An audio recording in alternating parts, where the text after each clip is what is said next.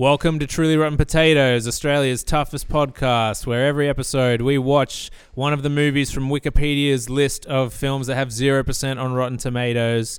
We can't say the word tomatoes anymore because we've been legally told not to. But I'm here, Declan. I've got my co-host, as usual, with me. Hayden's here. What's up? It's your boy Hayden. Mitch Gosling is here. I'm here. Morgan Quinn is here. Come in, Spinner. And we've got a guest ready. He just drove up in a red Chevy. When it comes to women, I'd bet many that he gets plenty. It's two-time ARIA award-winning Seth Sentry. Bam, bam, bam. Sprayed in the air like Glen 20. Hi, man. Oh. How you guys going? Oh, dude, we're going so well. We're in Canberra. You're in Melbourne. We're somehow making it work. I was trying to think of some clever rap names on the way over here today. We've got a Seth Century, which I just learnt was not spelt how I thought it was. So I went with Declan Decade. I went with Mitch Millennium. Of course. I like that. I'm Morgan Month. And of course, it's me, Hayden Helicopter. Yeah. But Very good. You could have Morgan Freestyle. Is also good. Oh, that's good. freestyle. Morgan Freestyle. But yeah, then I learnt that Century was actually spelt like Seth Century Gun, and that kind of made all those. It's the same spelling. Yeah. Yeah. Oh, it is? No, it's like a sentry gun. Yeah, Sentry gun. Yeah. Right. But not century like 100 years. No. No. That's Century. Century. Exactly. So that's where I went wrong. So we watched a movie from, I think, 2007. It's called Red Line. It's basically a car racing Fast and the Furious ripoff. Yeah. Seth, what would you say is just like the one-line plot to this movie? Fuck. It's it's actually pretty convoluted. I think they could have kept it a little bit more simple than this. There's a lot of moving parts. Moving vehicles? Do you know what? The actual plot is about... It's really about that horribly uncharismatic millionaire trying to pay his debt off to some other mob boss who you never really meet aside from a few shots towards the end. That's otherwise what is the plot? Girl meets boy, I guess, kind of? Yeah. I think car meets boy. Car go fast. Car go fast meet boy. Car go too fast, car go slow. Boy meets car go. Yeah. Okay. So something along those lines. And then the mob stuff happens after the car meets car. Does that sound right? I guess there's so much, including the fact that she's also a singer as well as she's a fantastic mechanic / racer / singer, and it's about her band getting signed as well. There's so much. She's the perfect girl. She really She's is. like everything you look for. Yeah. If you saw that on a Tinder bio and it just said like incredible mechanic, speed racer, and also sings in rock band, you'd be like, all right, I'm swiping whichever swipe is the good swipe. I think it's up. All right, yeah. Swipe up. Yeah. Right? I didn't have time. I didn't watch it. What is it called? It's called Red Line. It's called Red Line. It's like Fast and the Furious. Well, they say the word fast a lot at the start. If you notice, there's in fact, I think like the 8th or 9th word is fast, so they know what they're doing. Well, the name of this movie, Red Line, I thought that this was going to be a live action adaptation of the anime Red Line, which is really good. They worked for like 20 years on it. It's not that. They just took the name of the original script for Fast and the Furious, which was Red Line, and made this. Yeah. Incredible. Okay. Yeah. It's very bad. It's not great. At what point did it lose you? When you messaged me and said how far are you through it, and I had 30 minutes to go, that seemed like purgatory. Both me and my girl were watching it. We enjoyed. The first 20 minutes was jokes because it was just obviously a piece of dog shit, and we're like, this is kind of funny, and then it just was very sad. It's that experience that makes this Australia's toughest podcast. Hardest podcast. It was a real slog towards the end. I wanted everyone to die. No one really died in this. Do you know the crazy thing? No one died except for random people in that first street race. Civilians' cars got hit, and they never mentioned that. One guy died, right? And it was the blonde brother of Nathan Phillips, the Australian actor in this movie. Can we say he was the worst part of the movie? Oh, Yeah. yeah. I mean, I think this was the same year as Snakes on a Plane, or maybe the year after that. So he's hot off Snakes. He has coming into zero charisma. That it was a tie between him and the fucking millionaire kind of bad boss guy with the horrible suit, who for some reason when he lost all his money started dressing like the Scarecrow from Wizard of Oz for no reason. It was a tie between the two of them for least charisma and least amount of dialogue that you could understand. Did you guys have a problem with understanding dialogue in this movie? Were they whispering a lot and mumbling? I think it's like a mixture of like poor ADR and then just like we're trying to patch together. It felt like a patch together movie. Like none of the conversations really line up. You've got, you know, no charisma. And I don't think either of the main characters really have anything. No, I thought she was fine. She was doing what she could with what she had. She's a soap opera actress that was dating the producer who bankrolled this whole movie. Okay. I'll get into that later because there's a good section on the Wikipedia about the making of this movie and the legacy it left. And it ties into the 2008 financial crash really well. Good. But basically, he put her in the movie as a way of being like, let's get you out of soap operas and into like big feature films. Yeah, that was a mistake. Yeah, she certainly looks out of place, doesn't she? She looks like she's come from a soap opera. And I guess she's also probably a singer in real life. And he was like, we'll showcase everything you can do. Yeah, Two birds, one stone. Yeah. We'll put a juggling scene in there, you know. I quite like. I agree with what you're saying that the first 20 minutes or so was fun, right? Like For sure. it was this sort of quick like whip round of like, here's Johnny, he drives a car quickly. Here's Sammy, she's got the brains. You know what the opening felt like to me? It felt like a Kristen Bell Gossip Girl voiceover. And I was like, who's doing this voiceover? Because she's introducing all these other characters way before she shows up. And she's just like, he's the bad guy. He's the hot guy. And then finally she introduces None of them like, were the hot main guys, by the characters. way. For such a horny movie, there was a distinct lack of hunks. But, like, I'm completely desensitized to tits and ass now after that film. Like, it did nothing for me. I thought you were going to just say because you got so much as a rapper. That's right. No, bro, there were scenes where, like, when the brother died, he died and he's on a stretcher, and then it cuts to two hot chicks with their tits out crying. And it's like, even the grief scenes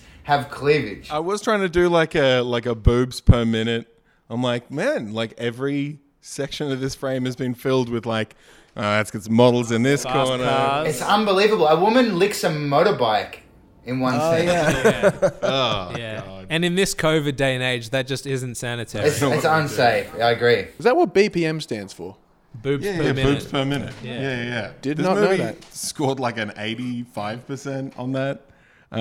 I did want to mention there was a lot of vests. There was a lot of fedoras in this movie. Too many fedoras. I noticed that as well. The first gang, Eddie Griffin's gang. By the way, Eddie Griffin was fucking dope in this. I thought he was like Yes. Eddie the best Griffin, part. shout out. That guy's He awesome. his gang had 2 fedoras and a beret. I loved so the main protagonist, this woman who's a mechanic and can also drive cars really quickly, but she doesn't drive cars quickly anymore because her dad died in a car accident. Right. And so she keeps a shrine of the car that he died in. That's pretty fucking grim. Yeah. That's like keeping a half-eaten cheeseburger that your dad had a heart attack eating, you know? There's a deleted scene at the end. It's not in the copy you guys watched, but just before she goes into that final race, she pours his ashes into the fuel tank, and it actually That makes true? the car. No, That would be amazing. Sorry, I'm fucking I'm with with you. that. It would be. But what I really liked costume-wise is, so she's in a band, and it's 2008, and the band, they're all like English dudes. They're wearing the fedora hat, the button-down shirt, the like belt over the top of like the button-down shirt. The vest as well. Yeah, oh, it's horrible. Something about just jamming at like a mechanic shop as well is Yeah. just weird. You're like, oh, we got band practice. I'm inviting the guys over. I'm fixing cars, but we're going to do this in between. That mechanic, also, when she goes out on the track to drive Eddie Griffin around, there's another man on the track. How long was he doing that, and why was he doing that? True, that's right. There's a lot of questions. There's a lot of open scenes. I really like any scene with I guess her stepdad. What's, Yeah, I guess it's- Yeah, that was the stepdad, right? right, and he's just happily smiling. Like He was there's great. No real. I love him. So he was the hunk. Yeah, that was the hot guy. There's something really funny about like one of those classic kind of CIA movies where it's like, I'm not coming out of retirement, and they're like, come just do one last job, and you're like, but I'm just really good at driving, and I still work at a mechanic place, but I just won't drive anymore. That only works if you're not doing the thing that you love, so you're kind of depressed and you're like drinking a bottle of whiskey. But she was fine. She had a very successful mechanics, and she was an excellent singer with a band that were well on their way to the top. So what was the drama? Like, she didn't need to drive. So she was happy to drive. She just wasn't happy to be in a race. So there are scenes where she's like driving at breakneck speed where she could very easily die. But as long as it's not a race, she's not betraying the memory of her father somehow. Right, interesting. But what convinces her is like, I guess Eddie Griffin is like, I'll pay you millions of dollars. And she's like, no. And he's like, but I'll give you a record contract. And she's like, oh, sweet. Yeah, fine, I'll do it. She said, she's like, I'll think about it. And then the next shot, she's on the plane. Yeah. Are they trying to kill somebody? Is that No, they're just literally trying to race. So the movie starts off with Eddie Griffin and Angus McFadden, who's Robert the Bruce in Braveheart, and also the main guy in Saw 4. Yeah. And he's like an eccentric millionaire. They're having bets over car races, and so starts. Wait, is this the bad Gerard Butler? Yeah. He's like a fatter, sloppier Gerard Butler, and he's also Scottish. And so the movie starts with Eddie Griffin making a bet with this guy about this blonde guy, I think called Jake. And they're like, can you do this race? You got an hour and a half to get from, is it LA to Vegas or something? Which is he not definitely interesting. Has to get to Vegas. That's too much time to be interesting. Do you know what I mean? Yeah. If 2 minutes, an okay, hour and a I'm half. fucking in. It was an hour and 45 minutes. It's like, who gives a fuck? Is that fast? But then he goes, that's a 4-hour drive. So you know that it's going to be fast. Anyway, this blonde guy, Jake, the opening credits is basically him doing this race. He makes it, so Angus McFadden wins all this money. The night vision goggles were dope. That was sick. That was sick. Yeah. And he and they do this scene where like he drives past a police officer who's like, oh shit, who's parked on the side of the road or pulling someone else over, and then has to like a state trooper who has to follow them.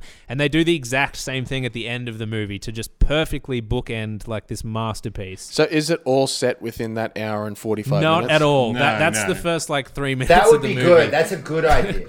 Yeah. Like if it was all if it's all, what do they call that, where it's like the exact real time. It's 24. Yeah. What did he deliver? Well, he was delivering, drugs. Viagra. Viagra. Yeah, No, Viagra. to this Vegas millionaire who's like about to bone this chick. Played by the guy who is the fake Mike Brady. No, the fake Carol's fake husband in the Brady Bunch movie 2. Ah, Who's that guy? The guy with the horse. Yeah. The guy who He's wants to some get the big horse. I like that guy. I can't think of what He's else from he's Drop in. Dead Fred. He's He's in Drop Dead and Fred he's in the West Wing. All right. Okay. Okay. Anyway. So Hayden, this movie had some breakbeat in it. Oh, yeah. So did you like the soundtrack? At least? Yeah. From time to time, I enjoyed the breakbeats. I don't know if this is just like the way the film is, but my copy had all the dialogue in the right ear. Same. Yep. Yeah, Okay, well, yeah. there you no, go. that- So did you experience that, Seth? Well, Did we're you- watching on a television, and we couldn't understand any of the dialogue from specific. She was fine, but Gerard Butler was impossible to understand, and Eddie Griffin was very charismatic, and we could tell that he was riffing, but we didn't know what he was saying either. And then the Australian guy just had no dialogue, so that was probably the easiest to understand. I think he had 4 lines. He was Jason Bourne. He doesn't like talking. Yeah, let's talk about that. So Nathan Phillips from Wolf Creek shows up. He's the brother of the blonde car racer guy, and he's in the army, and he's just come back from, I guess, a deployment in like Iraq or Afghanistan or something. Where he learned how to use C4. Yeah, that which is important, right? So his brother picks him up, who's like the hotshot blonde car race guy, and they have a small talk before there's an altercation. Like, Seth, how would you describe this altercation with these? Ridiculous. What? I can't actually even remember how. I just finished it and I've forgotten how it starts. Oh, the guy wants the car. He wants his car, right? Yeah. That's right. They're having like a pretty jovial conversation about it at first, but it quickly becomes like, It I'm going escalated. to rob you. Yeah. Yeah. And then Soldier Boy he threw a lot of. His basic go-to move, it seemed, when it came to combat was throwing things, because he threw a cup at one man and then later on in the movie, that switched to vases and chairs, and none of the fights in this movie seem necessary. The fight at the pub seemed unnecessary. This one especially wasn't. And so Mitch had set this up to me as being a remake of an anime, which it turns out it was not. But so I'm watching it through the lens of, well, if this was animated and it was more like hyper over the top, I kind of get where this is going, and this is kind of funny, but now I find out that it's just a fucking stupid movie. No, it just sucks. So basically, the sunglass blonde guy pulls up in his red Ferrari to pick up his brother from the airport. This Asian guy comes up and is like, nice car, and then he's like, thanks, and then they basically get into this fight where he like shows a gun and he's like, maybe give me that car, and then I think he has maybe like 3 guys with him, and Nathan Phillips goes into like soldier and just starts, they get into a stupid fight and then win. There's and maybe drive like off. a car chase as well, or no? I can't remember. There's so many like not this small time. car chases. Not this time? Yeah. Okay. That's maybe one of the only times there's not a car chase It's a whenever missed there's some opportunity. conflict. And he's using his native Australian No, accent. he's doing an American accent. But there is an Australian accent, I think, in the film, but I think that one is fake, Yeah. right? That's good. I can't remember. I'm like, The guy, the racer that pretends to break his ankle, oh, yeah. right, yeah. doesn't he have an Australian accent, or is that British? Yeah. It's so warbled. I have Yeah, no it's fucking bad. idea. And so Eddie Griffin plays like a music mogul, What's like a his Puff name? Daddy. Oh, what is it? What's his name in this movie? Oh, Infamous? man. Infamous. Yeah, Infamous. So he's like the record label, like Puff Daddy kind of used to be a rapper or whatever. He's the mogul. He knows the main girl, the soap opera lady, because he's got her to spruce up his car for the low price of $8,000. Which That was is it just me, or the amount of money being thrown around too low to be interesting? Yeah, I Low think stakes. there seems to be a problem with numbers, because it's like 1 hour and 45 here, $8,000 So $8,000 and they act like it's just a crazy amount. yeah, But And then You got to remember later- the global financial crisis, remember? no, that hadn't happened yet. That was sorry, right my bad, about my to bad. happen. But then later they're playing cards. So pre-race, they're playing cards on the way there. They bet $1.5 million. Then they get to the race and they bet $1 million on the race, which is extremely anticlimactic. Yes.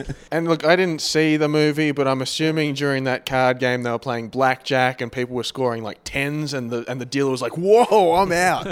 Like just across It the was a board. deal. It was out. poker. It was poker. The And dealer's like, I'm not doing this anymore. Take my money. Take my $10. I just want to rewind for a second. When I can't remember the name of the main woman. Natasha. When Natasha is slowly going, she's got the overdub of like going through and introducing all the characters. When Yeah. it finally gets to her, she goes, "And that's me, the girl next door. If you live next door to a racetrack," which I Yeah. thought was And just if that girl next door was a great, fantastic singer and an illegal street racer. Yeah. Do you remember how she introduces Nathan Phillips' army guy as well? No. She has a funny thing for him. She says, "The war hero who fights for what he believes in." Okay, so he does. So So he believes in, I guess, killing the Iraqi people. Sure. over- He was big on the Iraq War. yeah.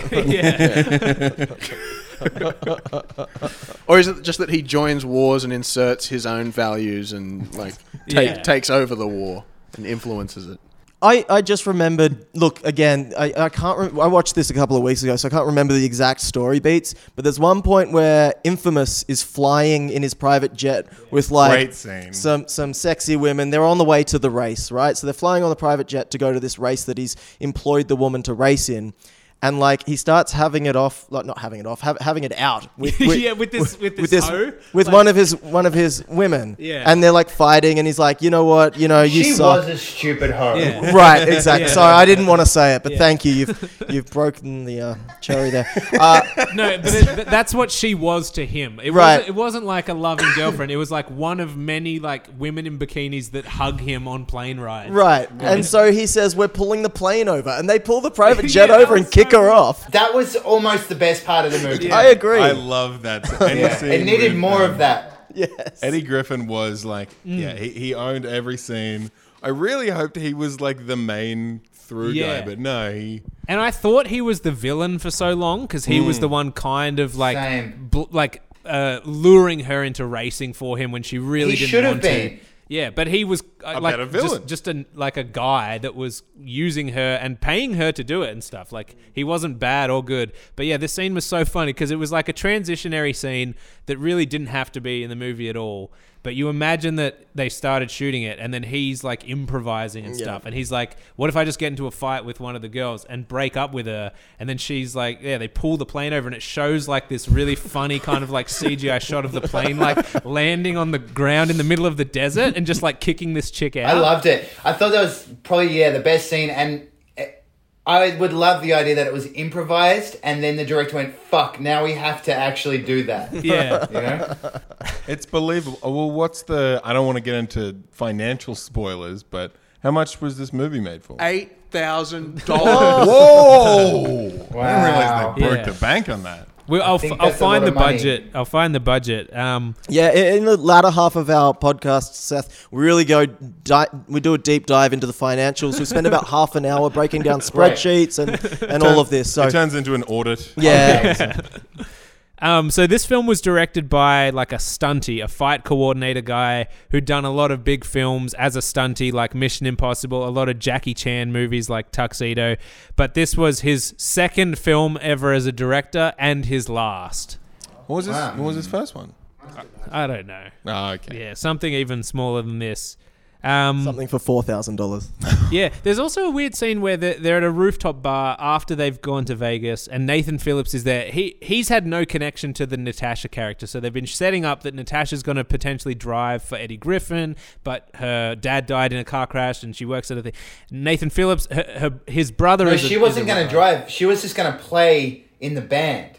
Yes, that's right. She was there to just play. So he's like, at first she's like, I'm not going to drive, just come. And then he's like, come to Vegas and play in the band and I'll pay you to do that. And that's how they kind of get her over there. And the band, and that band's name was, is this a good name? Moving Violation. That was amazing. If you're into car racing, that makes sense. It sounds like it makes sense. What is a moving violation? I think it sounds like a car crime. Is that a car crime? Yeah, it sounds like this film.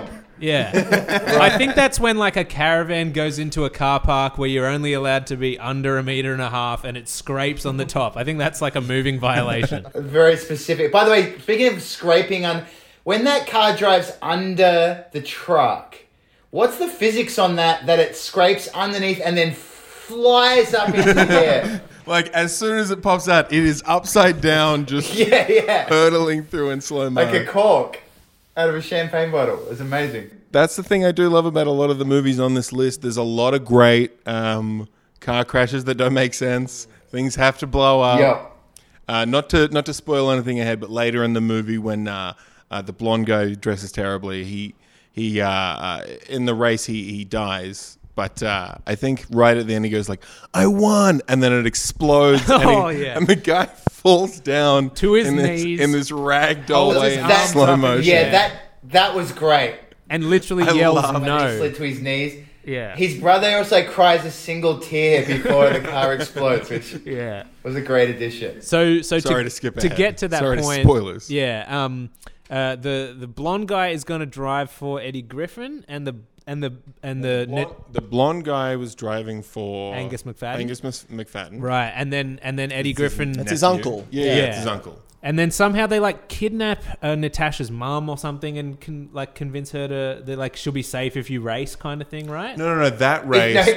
I was just laughing. A line that we loved was when more fat Gerard Butler says, if you win, your mum will be so safe. She'll be so safe. Yeah. Safer than she's ever been before. Such a funny reading. Like, we'll give her back to you covered in pillows and protective vests and stuff. So safe. They mean it in the British sense, like that's so safe. Oh, that's so maybe, safe. So, no, the way she gets into that race is that they trick her by the guy pretending to hurt his leg. Right, they're like the driver twisted his ankle or something, so we need someone to race. But we are skipping over one of the pivotal scenes with Moving Violation. Right. Where they perform their hit song. Well, I don't know what the song's called. We don't it's know something car related, like all of their fucking songs. Yeah. So I've got the lyrics here. I didn't catch the first line, but She said, the first line is, I want to be your car tonight. And it goes on. So you can take me for a ride, and so you can grip me like your steering wheel. Just for tonight, I'm going to be tough like steel. I've got the bumper that you like. I got the kind of rims that shine. So you turbocharge me if you like it fast, because I'm the kind of car that's built to last. So Jeez. Beautiful lyrics. Fantastic. Yeah, haunting. So Seth, you're a lyricist as like that's your job. By trade. well, don't put me after that. Yeah. Can you punch those up? No, that's such a weird thing because I understand like the male version of a sexy car song where it's like, I'm going to ride you all night long, baby, and you get my motor revving and stuff. Like that's AC/DC. All their songs are like that. And it's like, are you having sex with a girl or a car? Because there's a fine line. But if you're the girl doing it and you're like, I am the car. yeah, I am the car. Yeah, that's just such Yeah, a she weird was thing. really anthropomorphizing the car itself. I felt like this was about fucking an actual car. Yeah. She's like, poisonous gas comes out my rear end. Yeah. Fill me up with petroleum, all that Yeah, stuff. I'm never late. You can fry your eggs and bacon on Your me. retro expires next month. And this song mesmerizes Angus McFadden, who looks in her eyes and goes, you could be my car tonight? Yeah. Wow, okay. Well, she's asking for it, isn't she? With those kind of lyrics. Oh my God. Can you imagine being in the band where you're Racy. like, does every song we write have to be about car racing stuff? Like, I know that's your job, but could we do just a traditional love song or something? And she's like, no, my dad died doing this, and I'll. She keeps bringing up the fact that her dad died. Yeah, and they're like, somebody all right, get in there. They And just don't even bring it up. I need to sexualize. She's got multiple issues coming out there. So she's on this rooftop in Vegas, and she locks eyes with Nathan Phillips because they haven't met yet. They've had no connection. Oh, this is in the party. Yeah, I think this is just before it's in the a race, party yeah. scene, and then somehow that devolves into like there must be bad guys there. some guy's like, hey, do you want to get up and dance with me? And she's like, no, thank you. And he's like, motherfucker, you dance, and grabs her and like pulls her up. Yeah, okay, and then that starts another car chase. Sure. So that one does end with, I guess, everybody running downstairs, getting in their cars, and like speeding through the streets. Yeah, a lot of chairs, a lot of vases get thrown. I think he jumps through like fire. Well, because and then like dive rolls off a roof. As we've already established, Mr. Army Man fights for what he believes in or something, Yeah. so he had to defend her. Yeah. That's right. So all the car races and car chases are organic. Like that. I mean, it sounds like they're. Well, it's like what would happen in real life. Yeah, Yeah. right. Absolutely. I just want to say also, like, so the NOS thing happens in this film that I think happens in Fast and the Furious, where they press the NOS button and then it goes into the car and follows the NOS going through the tubes, and then the car it ignites explodes. and then it goes real fast. Is that a thing that happens in lots of other movies?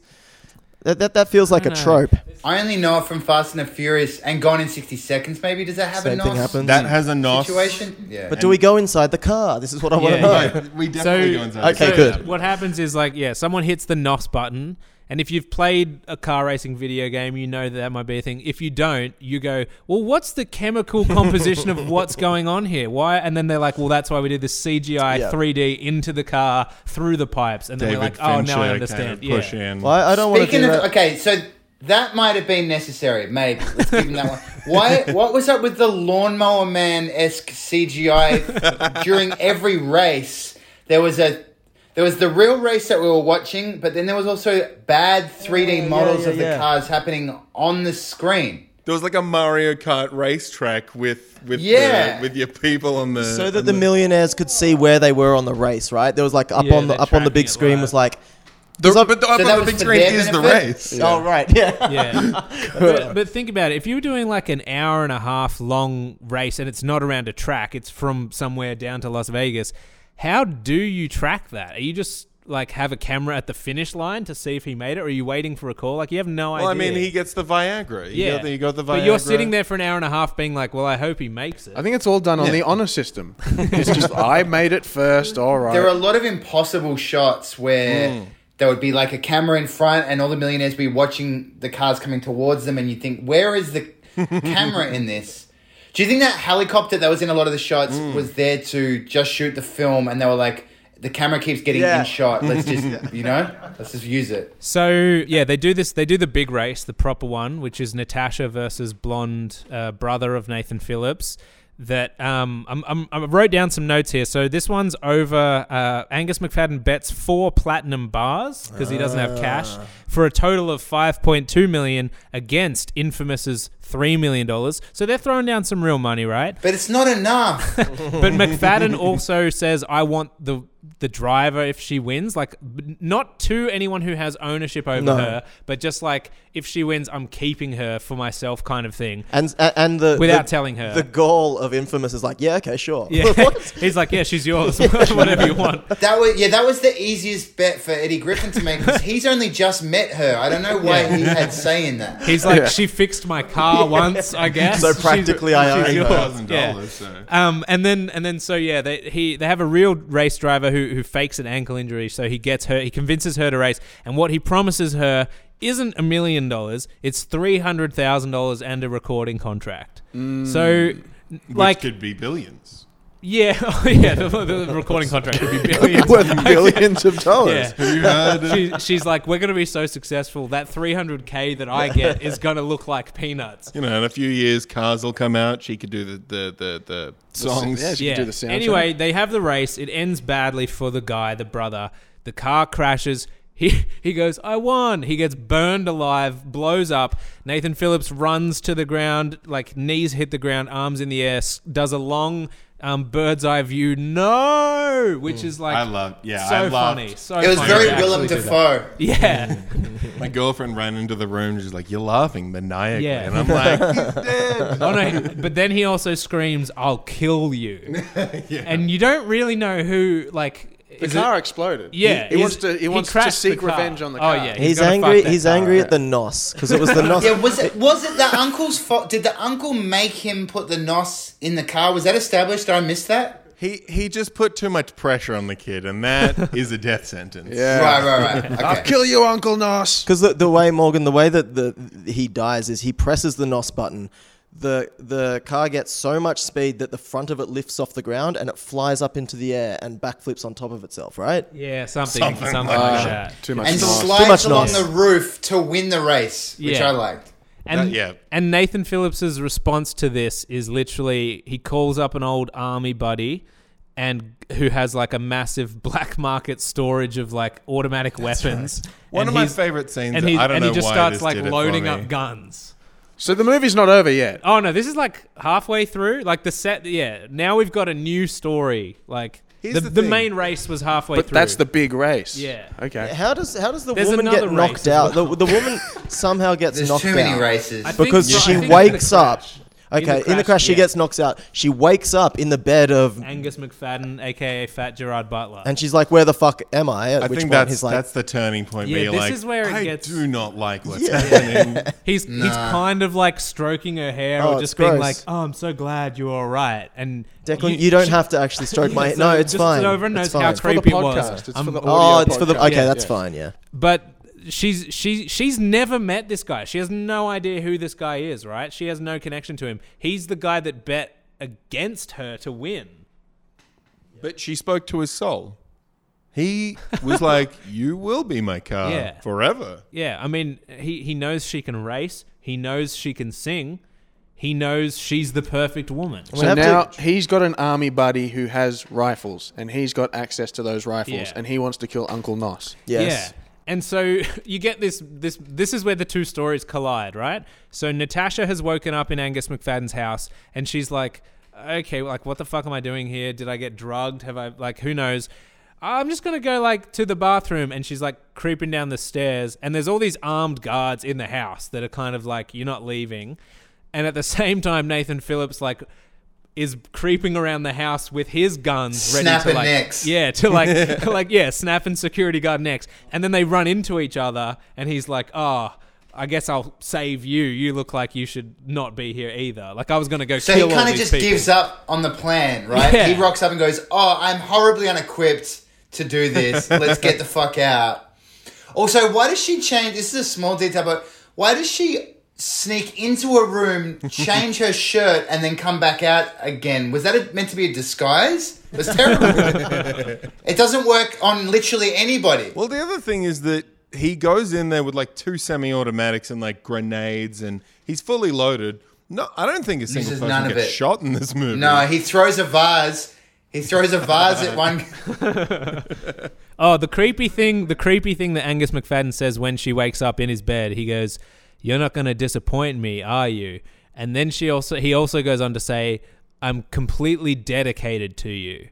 So that's a lot of pressure. His whole vibe was like, I'm making this up on the spot. Because there was also this weird choice that they never really leaned into, where he had this kind of Eastern kind of like spirituality thing going on, where he had a bunch of like bikini chicks doing yoga on the front lawn, and he said he was like against worldly possessions sometimes. Right, yeah. But then also had platinum bars. Well, and bought women. As soon as he had Natasha, he could just go out the back, dress up like, the end of Godfather, where he's like really old, just kind of in a robe and just burning cash. But why?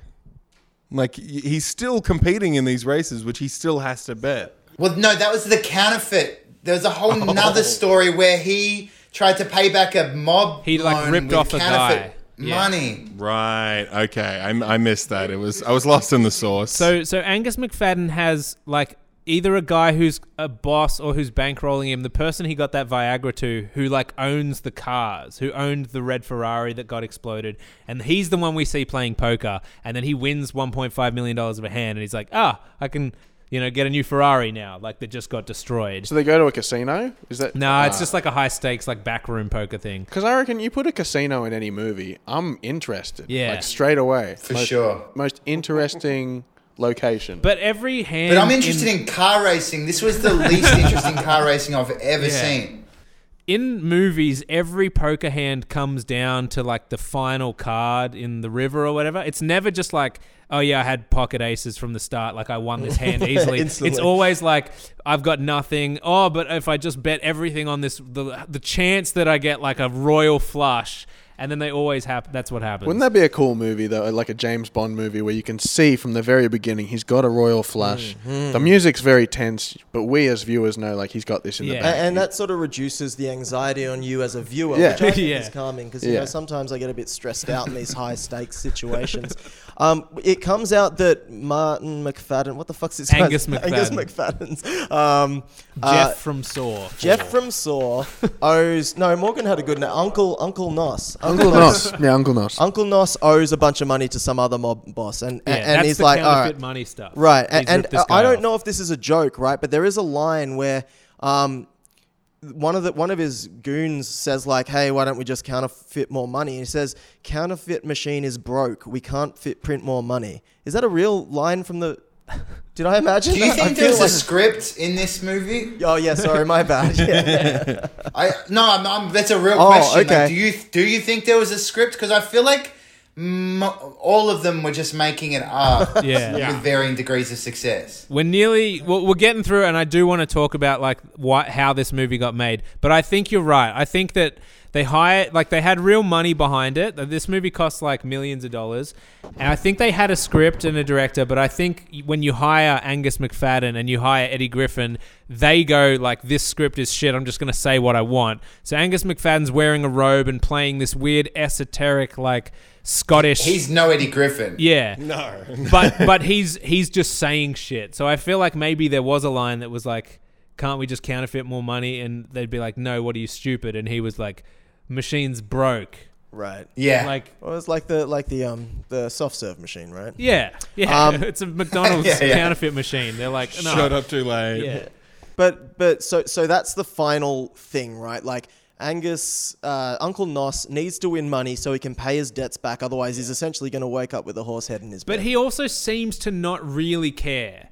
Like because he's Zen. Yeah, they're calling him up and they're like, they've got hostages and shit. And they're like, we're going to execute this guy unless you get your money. You're already late. No, I'm doing it. They shoot this guy and he's just like, yeah, okay. Like, I'll try and get the money.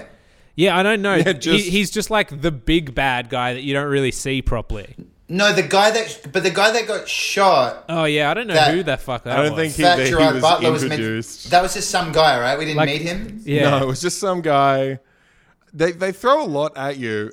I mean, that guy's an interesting villain. I thought that maybe that might tie into it, but no, he's just sort of like the off-screen.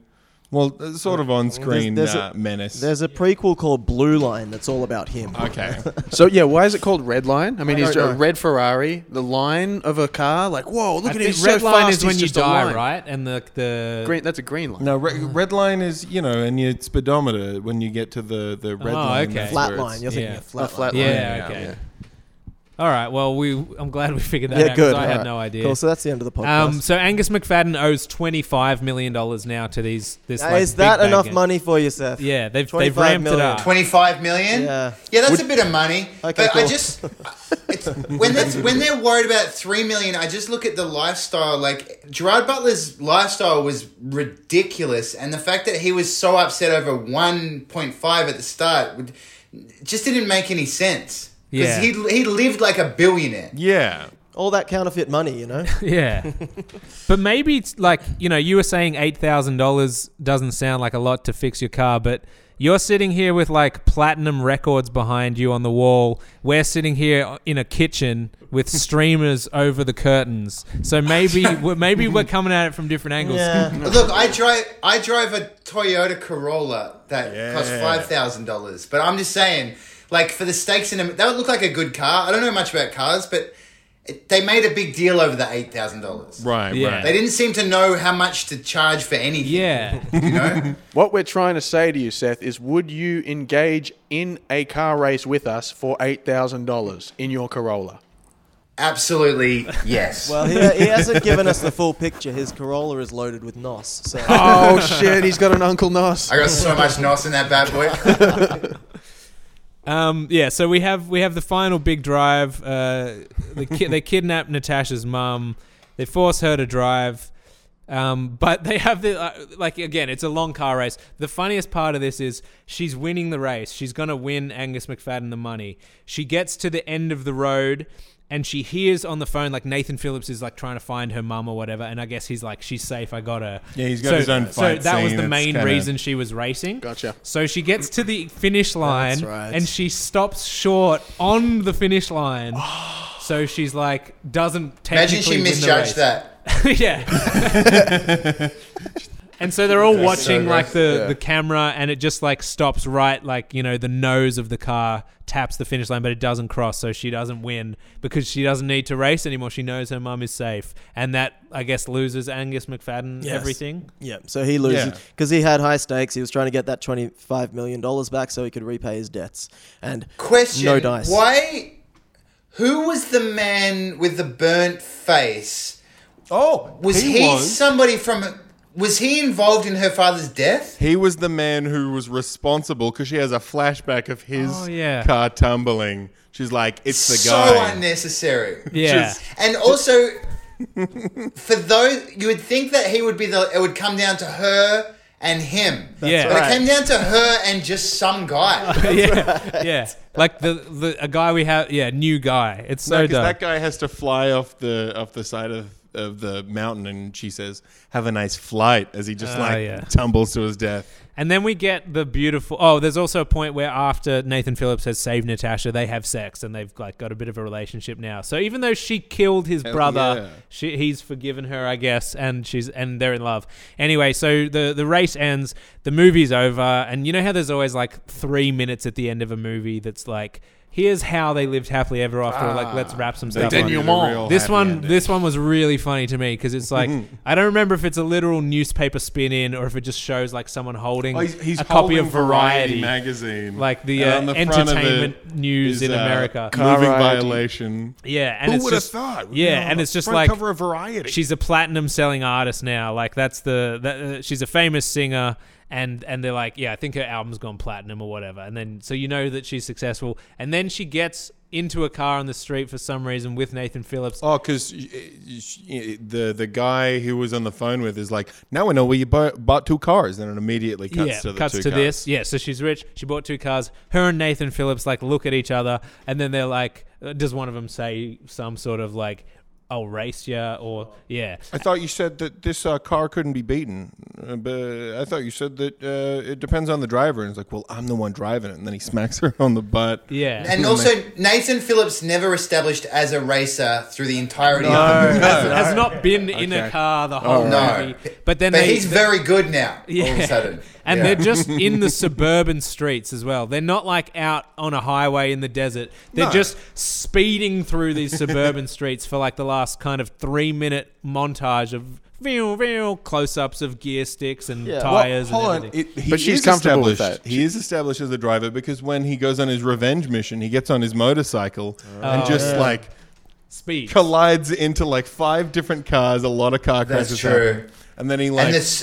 painfully slow-mo train jumping scene that went for so long. I thought it was sick. that's what it was like in Iraq back then. You got a lot of motorcycle training. The Iraq War was a confusing time. And then they pass a cop on the highway, and then the cop chases them, and like the movie ends. It's the same cop though, right?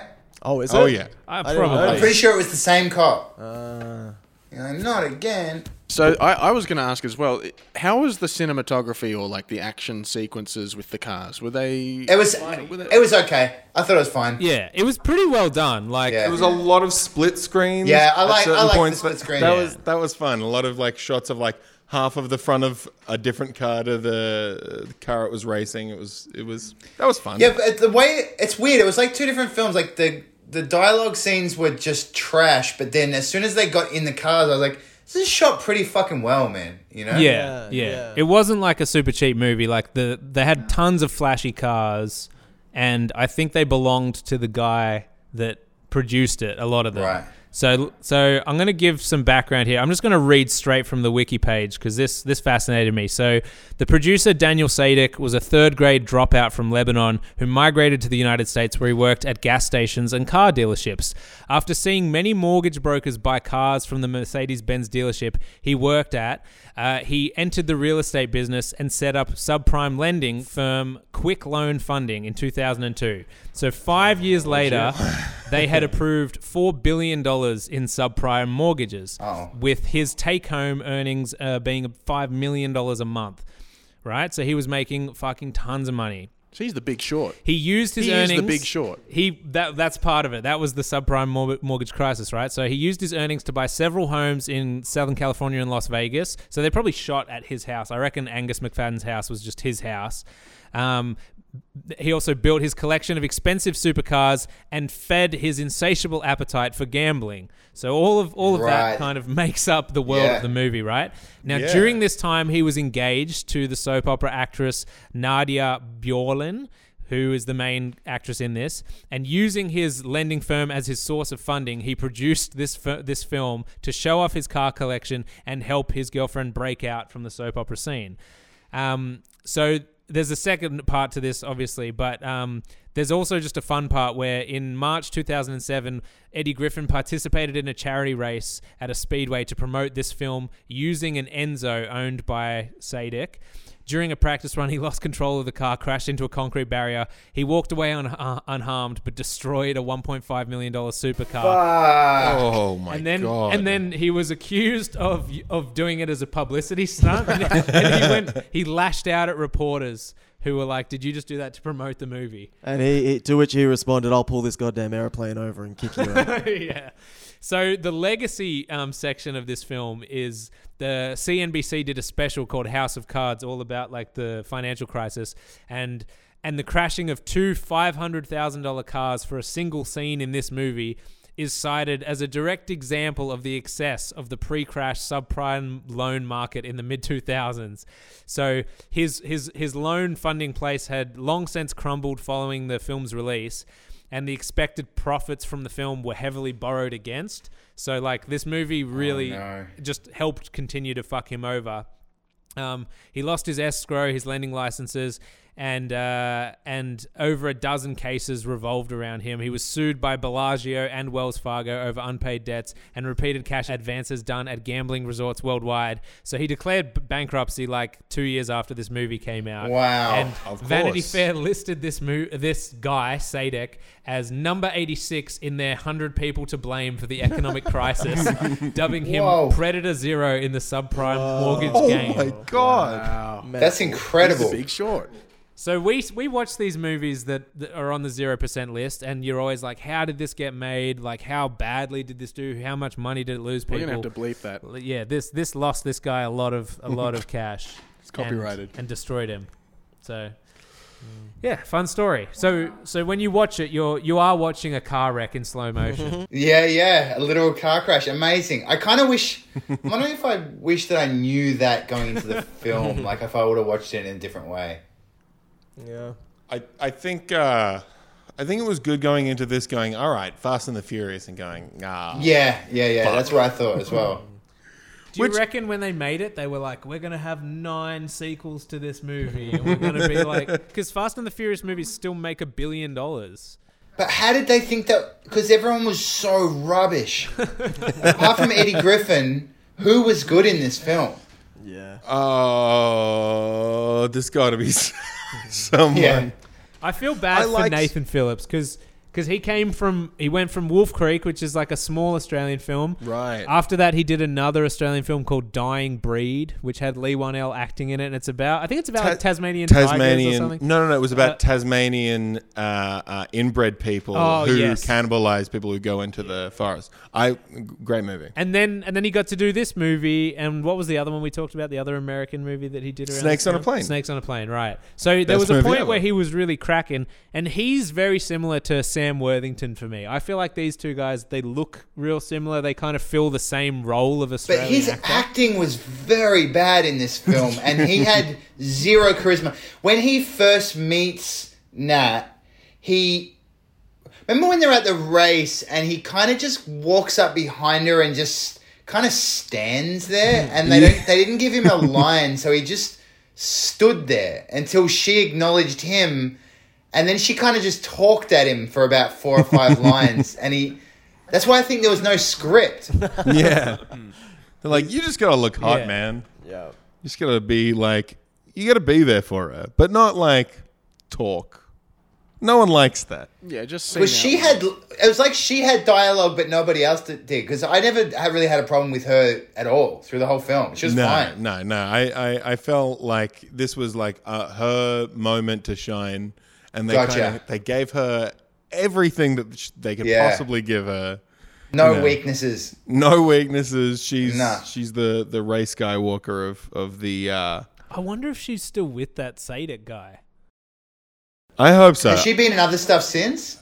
I mean, I would doubt that. I don't think any let me big do things. a quick I check. think just like small things. And these movement violators, were they playing like full songs or like enough They to make play you... like a full song at one point, and it was Yeah, really I think they poorly played a mixed. couple. Yeah. All car related, which would wear thin for an entire album, you'd think. So should we just go through and give it like a rating out of 10? I think we've... Unless, does anyone have any thoughts they want to throw in or discuss before we just go to our ratings? No, I'm keen to hear some ratings and give it my own. Yeah. I'll give it my best. My only thing, I like the scene where he got all the guns. He's like, "You still in business? Can you give me guns?" Like, "Do you want to talk about it?" He just keeps asking him, and he's like, "No." And he's like, "Well, that's cool with me, friend. Do you want to? What about my hair? Do I look nice? You look good." And it's like, oh, I thought that was sweet. I only had one question. It was, how come at the race, for one scene, the Elvis Presley impersonator was such an instrumental part of the film suddenly? I was just wondering what his role was, because at first I thought he's just an Elvis impersonator, but then he was really putting the screws into the other races and making sure that things were running smoothly, and it's like, is this his event? Yeah. Why is it seemed that way. So in that last race, there was an Elvis impersonator who was almost like... He was like the MC. The MC of the event. Yeah, like, but he's also like, you guys better get your shit together. You need a driver. You need to fix this fucking car. It's like... And I think Eddie Griffin had another awesome line there where I think Eddie Griffin lost a race or something like this. And Elvis is like, he was also the guy that had to make sure that the payments got made between like losing parties. And well, Eddie Griffin, the king. Eddie Griffin turns to him and is like, man, ain't you dead? I like that. Oh, all right, Mitch. What do you give this out of 10? And do you find it truly rotten? And we should say, for Seth's benefit, we've watched like 30 of these films, so our baseline of what a film is might be off compared to yours. Right. I mean, I've watched a lot of bad movies before. This one, I think usually though the difference is when you watch bad movies, you kind of just tune out, drink some wine, tune in every now and then and go, oh, that was a piece of shit. Yeah. To have to watch this so goddamn closely to then do this podcast was fucking excruciating. So that's where we get our reputation as Australia's toughest podcast. It's the hardest podcast in Canberra. Yeah, that will factor into the rating. Absolutely. Well, okay, so I think this movie, it's hard for me to rate these movies because I'm not rating them against every movie, but against like a Fast and the Furious and like a Ballistics X vs. Ever. I don't know. This falls.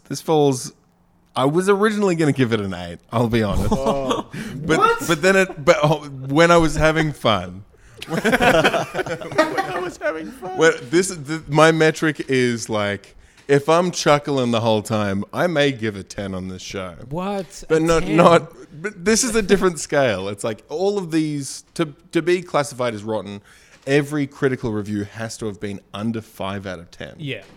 Which to me, I was like, is this not a 5? I think this is the perfect 5. Yeah, that's this to me rides that line. So I'm going to give it a 5. Right. Thanks.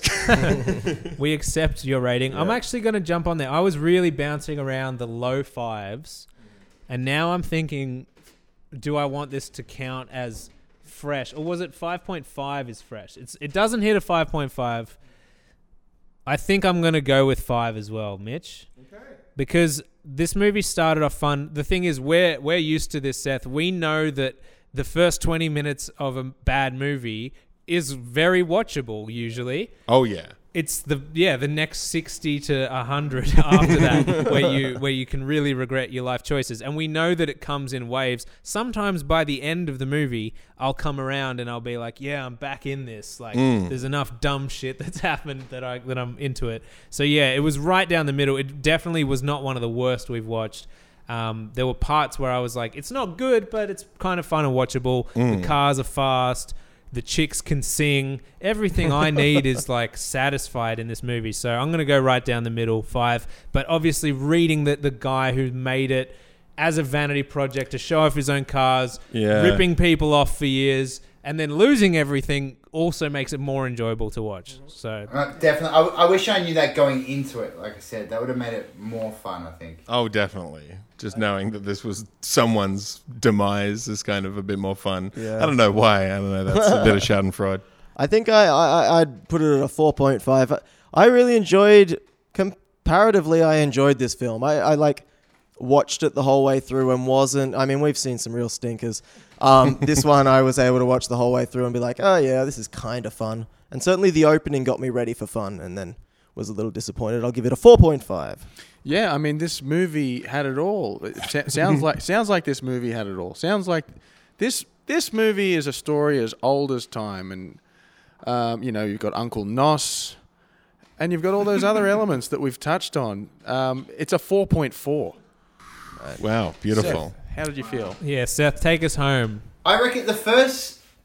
I'll review it in 2 parts. I would say the first 15 minutes where he's racing around with some super bad, those red tail light effects that were streaking the red line. I was like, very clever. There's a red line in a movie called Red Line. Perfect. He's racing around with night vision goggles. There's a bit of slapstick comedy with a cop. There's a lot of tits. I wasn't desensitized to tits yet. That was probably a 6.5 at that point. I was like, this is bad, but it's all gonna be fine. We're having fun. By the end of the film, I couldn't go higher than a 3. I wouldn't feel good about giving it any more than a 3 because there was nobody I liked in this film. Apart from Eddie Griffin. But I think Eddie Griffin was maybe only... I should say, when Eddie Griffin was on screen, the movie jumped up to a 6. Right. And then when he was off, it was back to a 3. It's a 3. All right. So because of the way it ended, you don't get to count in. You don't factor in the beginning score. So there's you don't, no median. You don't average it I've out. forgotten it. It was too long. All right. We'll go with a 3. All right. Well, with that said, that kind of brings us to the end. Does anyone have like an album that they just dropped that they want to promote on the podcast? I don't think any of us do. No. None of us 4. I could actually. No, it's okay. You don't have to. It's fine. Yeah. No, hear me out. Funny you should say that. I just put out an album called Super Cool Treehouse, which you can listen to everywhere at the moment. And there's also a rap tour. I think you call it a rap tour coming up in August. So you can buy tickets from SethHenry.com. Hell fucking yeah. And so was this, I assume this album was made just the way you make all your albums, just, writing songs, spending a lot of time kind of killing yourself over them. I'll stop you there. Okay. Usually, yes. Usually I would say yes. But this one, I actually made the entire thing in 10 weeks. I wrote one song every week, and a lot of the beats were sent in just by fans and producers that had only really just kind of started. A lot of amateur production. And so it's a different way to write an album, but it's I'm very, very happy to have it out. So how does it financially work? Are you just paying a flat rate to use the beat, and then when you turned it into an album, you're like, hey, dude, I already own the beat. I can do whatever I want with it. I paid you $20 that during would be clever. quarantine. I just basically people just sent me the beats to my email, and I just kind of chose ones at random, and we worked out the back end. Oh, yeah. Now, Seth, Jimi Hendrix, the Yes. Blues Brothers, the Spice Girls, Seth Century. Yeah, moving violation. Moving violation. Keep going. Is rock and roll dead?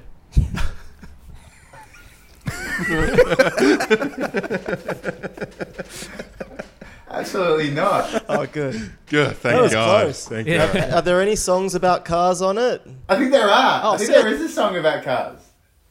I say I'm putting spikes on the rims of my car for the upcoming death race. There's some death race lyrics. Some bars about cars. Bars on There cars. we go. All right, and for people that either have never heard your music before but are like, if I hear a guy on a podcast and he sounds cool, I'll definitely buy his album blind. Can you give us For just sure. one good line from the album that would like convince someone to buy your album? I'm good at. There's a part where I go, I'm very good at rapping, and I say that quite a lot actually. that's a theme that I come back to time and time again. Well, Yeah. if it's true. And you mean it, Yeah. right? You're not saying it facetiously. Sometimes I mean it. Yeah. Yeah. Now, before we go, For a lot of other times, it's covering up a deep-seated insecurity. or responding directly to criticism. Yes. My mum asked me, and I promised her that I would say hi for her. She's a very big fan. Hello. She lost her mind a little bit, so shout out to Kim. What's up, Kim? Yeah. Hey, a little Now, shout when out. you Little say she shout lost her out. mind, do you mean she has like? Oh, she's severe gone. mental Yeah, health we had illness? to lock her up, throw away the key. But hey, I'm so sorry to hear that. I'll send her the tape. So she's like, I'm hearing voices. Rappers are talking to me on podcasts. Well, she listens to everything on cassette these days. Okay, so, yeah, so sweet. she'll be fine. So you got vinyls coming out, Seth? Yeah, we're going to do vinyls in 3 months. Vinyls take forever to get printed. Yeah. So 3 months' time, we'll do some vinyls. Don't you think it's weird that we've lived through the time where like our parents had vinyls, we went through cassettes, we went through CDs, and now we've seen CDs die and vinyls came crazy. back? CDs. Dude, never I did. didn't even print CDs for this album because there's literally no point. I would buy one. If you made one, What would you I do would with buy it though? Do I'd you have a CD spin it. player? I got a He'd CD just put player. it on his finger and he'd spin I'd be it. spinning it all day long. I like the way that it refracts into my eyes. I don't think I even have a CD. No, none of my computers have disk drives. It's crazy. Yeah. It's a crazy time. It's a dead medium. Now, when you got It the is. album mastered, you get a master CD though, right? No, you just get a master Files? fucking WAV file, Oh, yeah. damn. Okay. Get All like right. a DSV file or something. All right. Well, I'm glad we got to the bottom of that. That's some real insight music. So, Seth, you're the second person to come on the podcast who's won an ARIA, and we've Is also that right? and we've had another who was nominated. So Fantastic. you're in- Who are we talking about? Scott Owen from The Living End, the bass player. Oh, no shit. That was my first ever live show. Oh, shit. Me too. We need to get him Really? back on Wow. the podcast with you. So, hang on. There was the bass player? Yeah. Yeah, because that's just a very strong childhood memory is the bass player standing up on his double bass Yeah. and me thinking, God damn, that's so fucking cool. Yeah. And Wow. the other ARIA nominee is Citizen K. Oh, amazing. Yeah, we toured together. Yeah. And he would In have. fact, you probably came to the show, right? Yeah, you I was come to that there. show? I was there. Yeah. I didn't get tickets. Yeah. His mum wouldn't buy him tickets. My mum wouldn't buy me tickets. And she's like, it's only for me, all right? I only have one. And we had the Blues Brothers on that time as That's well. right. And Jimi Hendrix. Dan Aykroyd and John Belushi. All right, thanks, Seth. No problem. Thanks for having me, man. This is fun. Oh yeah, you you're so also much, man. you're streaming on Twitch a lot now. So people know you as a rapper. Yeah. Some people might not know you, but you're a Twitch streamer. Yeah. You're a video game aficionado. Yep. You're a former pop vinyl collector. Yes. Recovering. And then you're a current bodybuilder. Does that sum it all up? That'll do it. Can I ask, what are you playing at the moment? I'm playing a game called Hades a lot. Oh, I need to Okay. play that. It's fantastic. That's on my list. And just hanging out for Halo Infinite. That's really the... Hell yeah. I think it's free multiplayer now. Oh my It's God, it looks they're amazing, Just putting dude. that shit out. It looks sick. I'm so excited. You ever tried Solitaire? I have, yeah. I was a big Solitaire fan. That and Minesweeper is the ultimate. Hell yeah. Hell yeah. Love that. Gonna have a Okay. pretty meaty graphics card for those. Oh, dude, especially when it bounces around the screen at the end. Oh, Gonna have a quad core. Yep. All right. Cheers, Seth. Thank you very much. Thank you Thanks, so man. much for That was coming, awesome. man. Cheers.